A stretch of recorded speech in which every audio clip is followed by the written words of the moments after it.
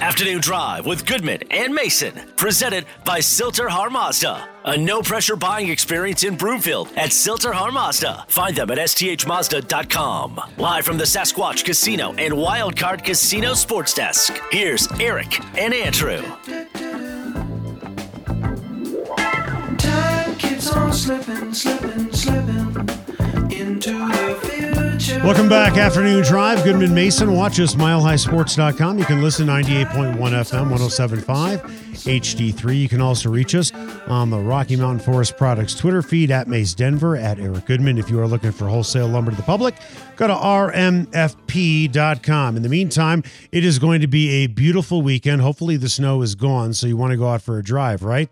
Well, I got a great suggestion for you. Why don't you check out the website, denverexoticrentalcars.com, and check out the fleet of cars that you can rent. I'm not talking about renting a car from Avis. I'm not talking about renting a car from Budget. I'm talking about the type of car that you have always dreamed of driving.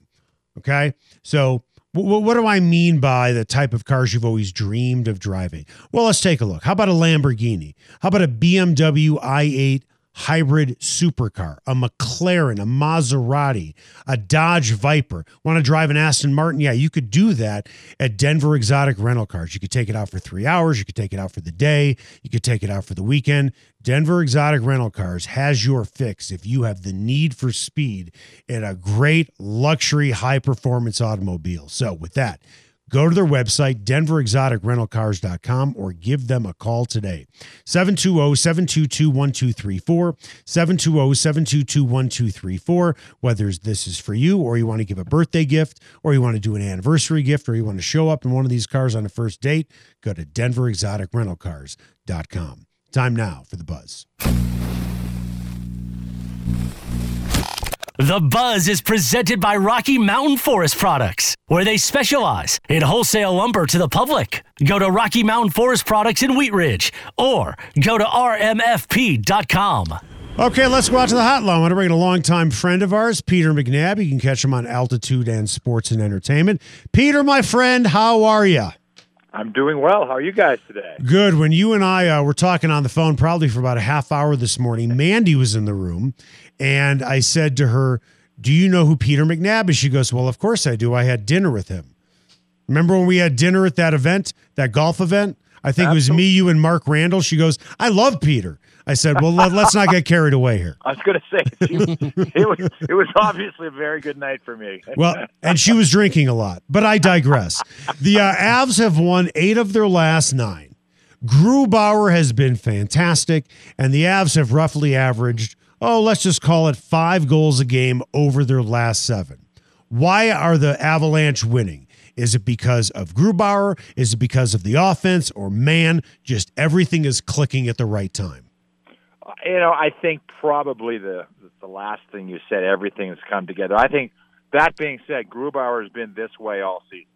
He has been, without question, their most consistent game 1 to game 32 now, I guess, for the Avalanche. And, with the injuries here and little things back and forth, I think Rantanen is close. But I think as far as their MVP, game in, game out, Grubauer's been it. And so that part has been consistent. The scoring went up and down a little bit. I guess probably the most exciting part, if you're an Avalanche fan, is the fact that this version of the Avalanche is as good defensively as they've had in a really, really long time. And I'm talking, the game changes, the game moves in different directions. And right now it's about speed, quickness, first pass, jumping up into the play, the defenseman, the forwards coming back with speed, and the Avalanche with Coach Bednar now in his 5th year. He really has put in a system that works for this group, and they've got really good players. You got Makar, you've got Girard, you got Taves, you got this kid Bo Byram coming along. Graves is playing his best hockey. So it's a group that fits really well in today's NHL, and they're playing, a lot of them on top of their game. And the forwards, again, they went through a dry spell, and but the defense kept them in so many games, and now it's there's been games where it's been borderline ridiculous how they have dominated games. Just, the Minnesota game comes to mind. I mean, you don't very often, and I was trying to think when, get 55 shots on goal against a club that you basically walked in. They were actually hotter than you were when you played them. So, I think it's just right now, this is a really good look at how good the Avalanche can be. Grubauer in particular, this season he's on pace for his best goals against average, his best save percentage, and has been absolutely, like you mentioned, like lights out in the past couple weeks. What has been the difference for him this year in terms of just getting even better than he was prior to this season? It's one of those things I can never tell you about a goalie. I don't know why, how they think, what works for them, what they have to do. I do know that last year, he was in the bubble with the Avalanche, and he had been hurt at the end of the season. So, you weren't sure if he was going to be back for the playoffs, but then the pause happened. They came back for the bubble, and before he got hurt, he was 5-0-1. And I am firmly convinced that if Grubauer had been healthy for the entire run, the Avalanche would have played Vegas in the next round, and I think gone up against Tampa Bay for the Stanley Cup, because he was back playing that way. But I think if I'm guessing, because we haven't been around the players this year, so you can't ask them the kind of questions when you're just sitting around in the lobby or whatever. I'm sure that he just said, this has just never happened to me again. I am never going to get hurt. I am going to do everything I can. And he has come in and been so focused. And he's, to me, one of the things that he's really done well, he's pulled a Patrick Waugh. And when I say that, I mean Patrick Waugh, the Avalanche, no matter how good they were, they'd every once in a while go through these phases where the first period they didn't seemingly want to be there, and the other team would just pour it on. Patrick would keep him in the game, then the lights would go on, and Sakic and Forsberg and the guys would just, all of a sudden you'd win 6-1, and you'd say, well, Patrick didn't have a busy night. And you go, wait a minute, if he doesn't do what he did in the first period, the game's over. You go down to Arizona a couple games ago, and he makes a save against Kessel right off the bat, and Arizona needed something to get them going against the Avalanche. He dropped them. Last night it's 1-0 real early, and Smith gets a breakaway, and he snuffs them. So instead of 2-0, and a minute and a half into the game, it's 1-0, and then the Avalanche just gradually picked it up and took that game pretty easily. So that's what he is doing. And I'll tell you, I've watched teams be comfortable in front of a goaltender. I watched when I played in Boston, for example. There was a Hall of Fame goaltender, Jerry Cheevers. We just absolutely believed that we were never going to lose when Cheesy was in net. I watched Brodeur in New Jersey. Same thing. Obviously, Patrick here. There's a belief, and I think right now he has created that belief in his team, from his teammates, and that's really all that matters. His teammates that, hey, you know what? Our goaltender's better than their goaltender, and so we're going to win this game. We are talking with Peter McNab. You can catch him on Altitude Sports and Entertainment. Of course, he's all things Avalanche, and in his NHL career, he only scored 263 more goals than I did during my NHL career. The NHL trade deadline is coming up. It's going to be April 12th. If you could pick one player who you know would be available, would you take a forward to add to the offense, or would you say, you know what, we got to get Grubauer some rest and try and find yourself a backup goalie? Well, you're asking me a question where we have absolutely no answer, because you've got I hearken you back. Peter, if you have no answers, why did we bring you on the show? Because you brought me on the show because you love my voice. I do. I do. What's not to love? No, I mean, I do. You know why I brought you on the show? I'm going to tell you why we brought you on the show, Peter. Because you're a good guy, and that's why you were always a top 10 finalist for the Lady Byng Award for most gentlemanly play. You are a gentleman. Are you through? Jeepers creepers. Let me tell you. The situation is, if you're talking about a long-term defenseman coming in. Now, what is the situation with Eric Johnson? Yeah. Now, he would be, if you could bring an ideal player in for the Avalanche defensive corps, it would be Eric Johnson. But he's on long-term injury reserve. What about Ryan Ellis? Well, now you're not. See, now you're interrupting here. So quiet. Well, we know each other obviously well enough where you could do this to me live. But you see, now that would be but we're not around the team enough to know, is Erik Johnson going to be a possibility to come back? And I'll take you back to what I was talking about, the first year the Avalanche played. Uwe Krupp got hurt game 1 against the Detroit Red Wings in that very first game that they played. And he was all season long with a knee injury. And Pierre Lacroix came to the trainer and said, is he going to be back for the playoffs? If not, I have to make a trade. And the trainer said, no, he'll be back. And crossed his fingers and hoped that he was. Well, obviously, he got back and he scored the game-winning goal in overtime to clinch the cup. So we don't know inside that locker room where is Francouz as far as coming back? Because, with this flat salary cap, there's not a lot of room to bring a guy in if you want to then bring in Johnson. Is he going to be available? There's so many more things going on this year than in other years because of the flat cap and because of the fact that you don't really know the situation surrounding players. You've got the group right now up front. What would you want? Those are the $1 million questions that you have to ask yourself as you move forward. And is it a more of a power guy? Do you need one rock hard nut on the wall on the wing for the Avalanche? And again, those are just the questions that you have to ask. Joe Sakic, that Sakic has to ask. The coaches, and it's complicated now again because how much money can you spend when because the Avs are like most clubs up against the cap, and trying to bring a guy in is just not easy. And you're going to have to send somebody out to bring somebody in, and again, it's complicated. And if you want to look at something funny, look at the Avalanche transactions any one day. Guys are going up, down, taxi squad.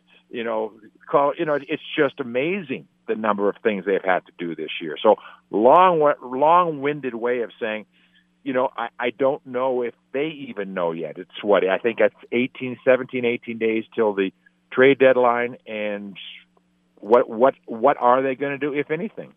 Of course, coming up here in the next few days, the Avs are finally going to get to play in front of some of their own fans, up to 4,000 people at Ball Arena. From a player's perspective, what do you think just having some fans in the building is going to do for guys being fired up as they get into the third and fourth months of the season?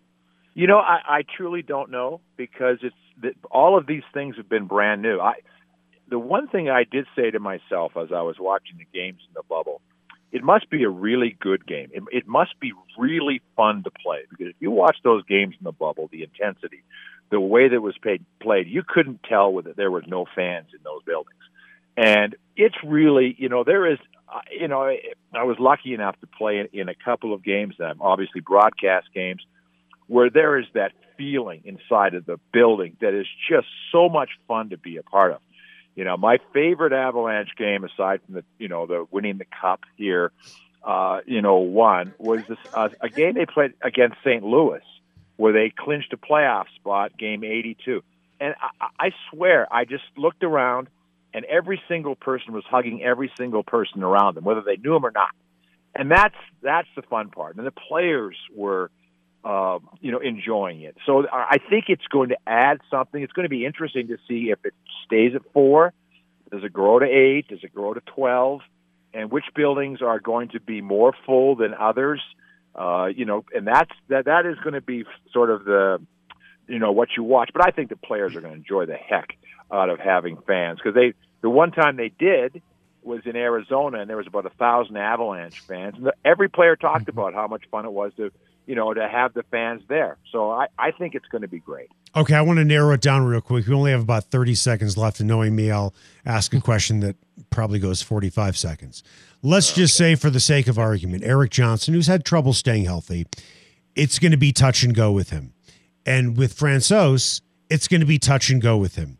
As we get to the trade deadline, if both guys are touch and go and you're really not sure, because, Peter, I know you're not in the locker room, would you rather have a backup goalie who has a history of staying healthy, or do you want one of the two defensemen that Nashville has, Ryan Ellis or Matthias Ekholm, who's going to cost you nothing, and he's still one of the best all-around defensemen in the league?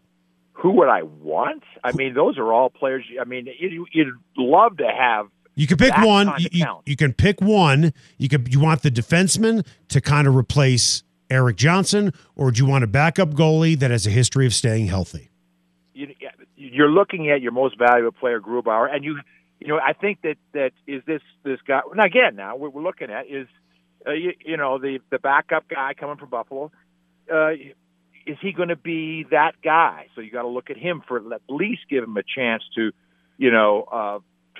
play. So again, that's why I sit here. You and I sit here and talk. We can go back and forth on which one it would be better and what's in the system and all of these things. But the Avalanche will obviously need to make the right choice as they move forward into the playoffs. Will Joe be okay? I hope it's Jonathan Bernier. Is that how you pronounce his name? Goaltender for Detroit. Yep. Will Joe be tarred and feathered if he makes a trade for Detroit Red Wing? No, because if it was Bernier, he's been here and he was part of a great run. All right. Where they got it. He was that goaltender that night against St. Louis, right, where they won that game, and he had a great stretch. So that's a different kind of get than going out and bringing Chris Draper in, or Todd Bertuzzi for as good as he was. Right? Yeah. Yes, for sure. The most gentlemanly interview we've had all week from a guy who was a Lady Bing finalist too many times and should have won. Peter McNab, my friend, always great catching up with you. Guys, take care. And I'll tell you one thing. It's fun watching these guys. So that's the part that I'm really excited for. These 4,000 people coming in. They haven't seen him yet. No one's seen them yet. Right. They are going to go, wow, are these guys good? Peter, have a great weekend, my friend. You too, guys. Take care. All right, coming up after the break, our Rocky Mountain Forest Products Gambling Challenge with the guys from the Just Us Guys podcast. They want to go NCAA. You want to go NCAA? We're going NCAA. Why wouldn't I want to go Oral NCAA? Roberts against Arkansas. They want us to pick with the spread, and Syracuse against Houston. That's next.